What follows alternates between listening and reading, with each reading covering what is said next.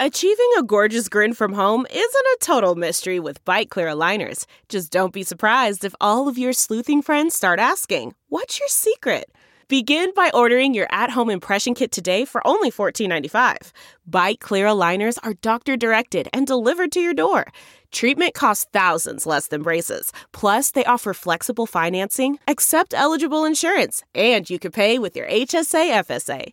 Get 80% off your impression kit when you use code WONDERY at Byte.com. That's BYTE.com. Start your confidence journey today with Byte. Hi there, it's Julia Louis-Dreyfus. You may know me from my podcast called Wiser Than Me, where I talk to older women and get their wisdom from the front lines of life. I was amazed by how many people told me our show made them look forward to getting older, which is why I'm here to talk about season 2 of the show. Sally Field, Billie Jean King, Beverly Johnson, Ina Garten, Bonnie Raitt, just to name a few. All hail old women. Wiser Than Me season 2 is out now from Lemonada Media. Today on Legally Us, Kroy Biermann and Kim Zolciak are over, while Prince Harry gets an apology in his phone hacking case. Plus, things are getting even messier between Tiger Woods and his ex-girlfriend, and Olivia Wilde and Jason Sudeikis hope to dismiss their nanny case. We got that plus so much more on today's Legally Us. Everyone, welcome to Legally Us. I'm Christina. That's, of course, Nima Rahmani, President and CEO of West Coast Trial Lawyers and former federal prosecutor. Hi, Nima. How are you? Hi, Christina. I like the new background. Oh, thank you so much. You know, freshening it up for spring. Yeah. All right. Well, we got a lot of big news to get to this week, kind of all over the place, but let's kick it off with this messy divorce. Kroy Biermann and Kim Zolciak from Real Housewives of Atlanta, they are over. He filed for divorce and said that their marriage is irretrievably broken, and he requested sole custody of the duo's minor children. So he filed for divorce, said that the separation date was April 30th, and he wants sole physical custody of the 4 kids that they share. So they are currently living together at their home in Alpharetta, Georgia, but he requested exclusive, temporary, and permanent use and possession of the marital residence. He also asked that Kim be restrained and enjoined from coming to the house after she vacates the property. He requested child support from Kim, as well as reasonable and necessary attorney fees and expenses of litigation.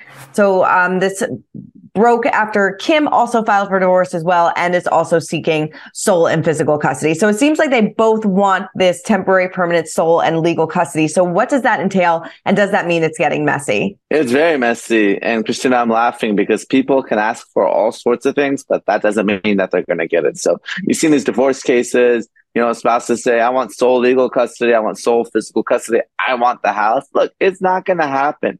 The presumption is joint physical and legal custody. You got to get along. You got to share. You got to co-parent with your ex. And you're not going to get the house entirely. And if you can't agree, guess what the court's going to do? They're actually going to force the sale of the house. So again, sometimes this is leverage. Sometimes this is lawyers trying to make their clients happy in these nasty emotional divorces. But it just goes to show sometimes people ask for millions of dollars. They're not going to get it. Same thing. You're not going to get your kids 100% to yourself. Right. So what does it mean that Kim, or he's requesting that Kim be restrained from coming to the property once she vacates it?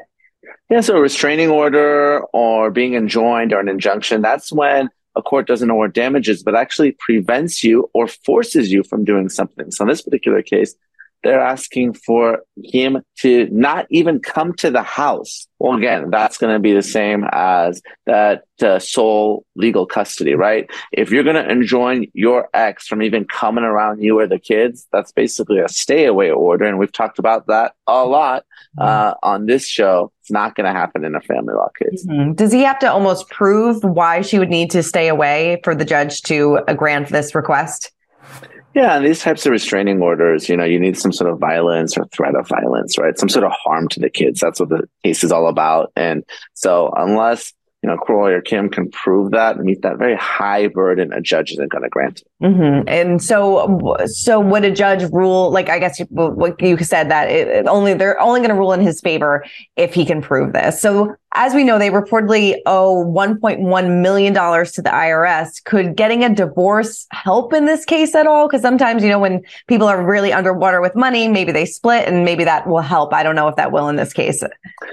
Well, potentially, right? We saw this with Tom Girardi and Erica Jane, right? Where they divorced. She kept her half insulated from creditors and folks that were going after Tom. But it really depends on who the IRS is going after. If it's for both spouses, from some joint return, and they're both on the hook, then the divorce isn't going to help. But let's say Kim owes a lot of taxes, but her ex-husband does not, then that might be a way of him sort of getting himself out of that tax mess. But we all know that the government always gets paid first. Those tax liens are at the top of the line when you're dealing with kind of priorities and stuff. So I think that's another reason why we may see the house sold, and not only resolve this family court difference, but to pay off that IRS tax lien. Right. And would that be maybe a reason why he wants her to vacate the property? If maybe all of the IRS mess is in her name, he wants to still hold his property, I guess. I don't know.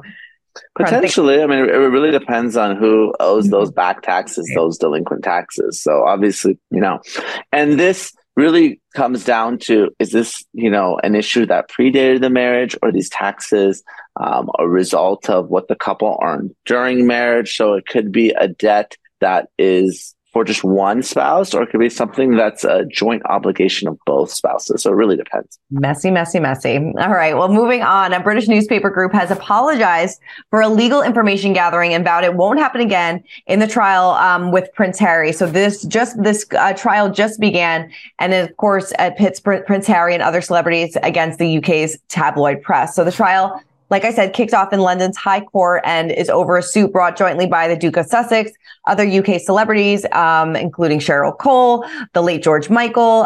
So it's against the Mirror Group newspapers, which is MGN. And they released a statement saying, this apology is not made with tactical objective of reducing damages. MGN accepts that an apology at this stage will not have that effect, but is made because such conduct should have never occurred. So this suit, we've talked about this several times. It was launched back in 2019, and Harry is expected to testify next month. So is this a big win for Harry in this case? Well, it is a big win, because whenever you're analyzing these civil cases, you have to analyze liability, who's at fault, and damages. And now you have the British tabloids, the newspapers admitting liability, saying, hey, it's our fault. So really now it's a question of damages. How much do they have to pay Prince Harry and the other celebrities whose privacy they intruded upon? So it's certainly a win. And it's sort of now we're past that step one, that liability, or if it were a criminal case, the guilt phase of the trial. And now you're just looking at the damages, how much they have to pay. Okay. So now will Prince Harry still have to even testify next month since they admitted guilt in this situation? I think so, because even though the tabloids did admit fault, the question is, well, how much harm did Prince Harry suffer, right? It could be thousands of pounds, it could be millions. So he needs to still get up there. He needs to get on the stand. He needs to have his experts testify as to what his damages are. Because this isn't the type of case where, it's a car accident, where you're talking about, or a dog bite, you're talking about medical bills, past and future, the time you had to take off for work and to get paid for those lost wages. These are human damages, right? This is someone who's violated your privacy. So there's no real way to kind of calculate this. There's no formula. So he's got to get up there and tell the judge there really how much this affected him. And then is that just the kind of the strategy probably with his lawyers, that his team kind of conducting, not the story, but how this really affected him? Is that kind of the game plan going into this? Of course, absolutely. So when he gets up there, there's obviously going to be talk about the unlawful intrusion upon his privacy and the tapping and all that sort of stuff. But he's going to really spend the most of his testimony telling the court, hey, this is how I was harmed. This is how I was affected. This is how my private information got out.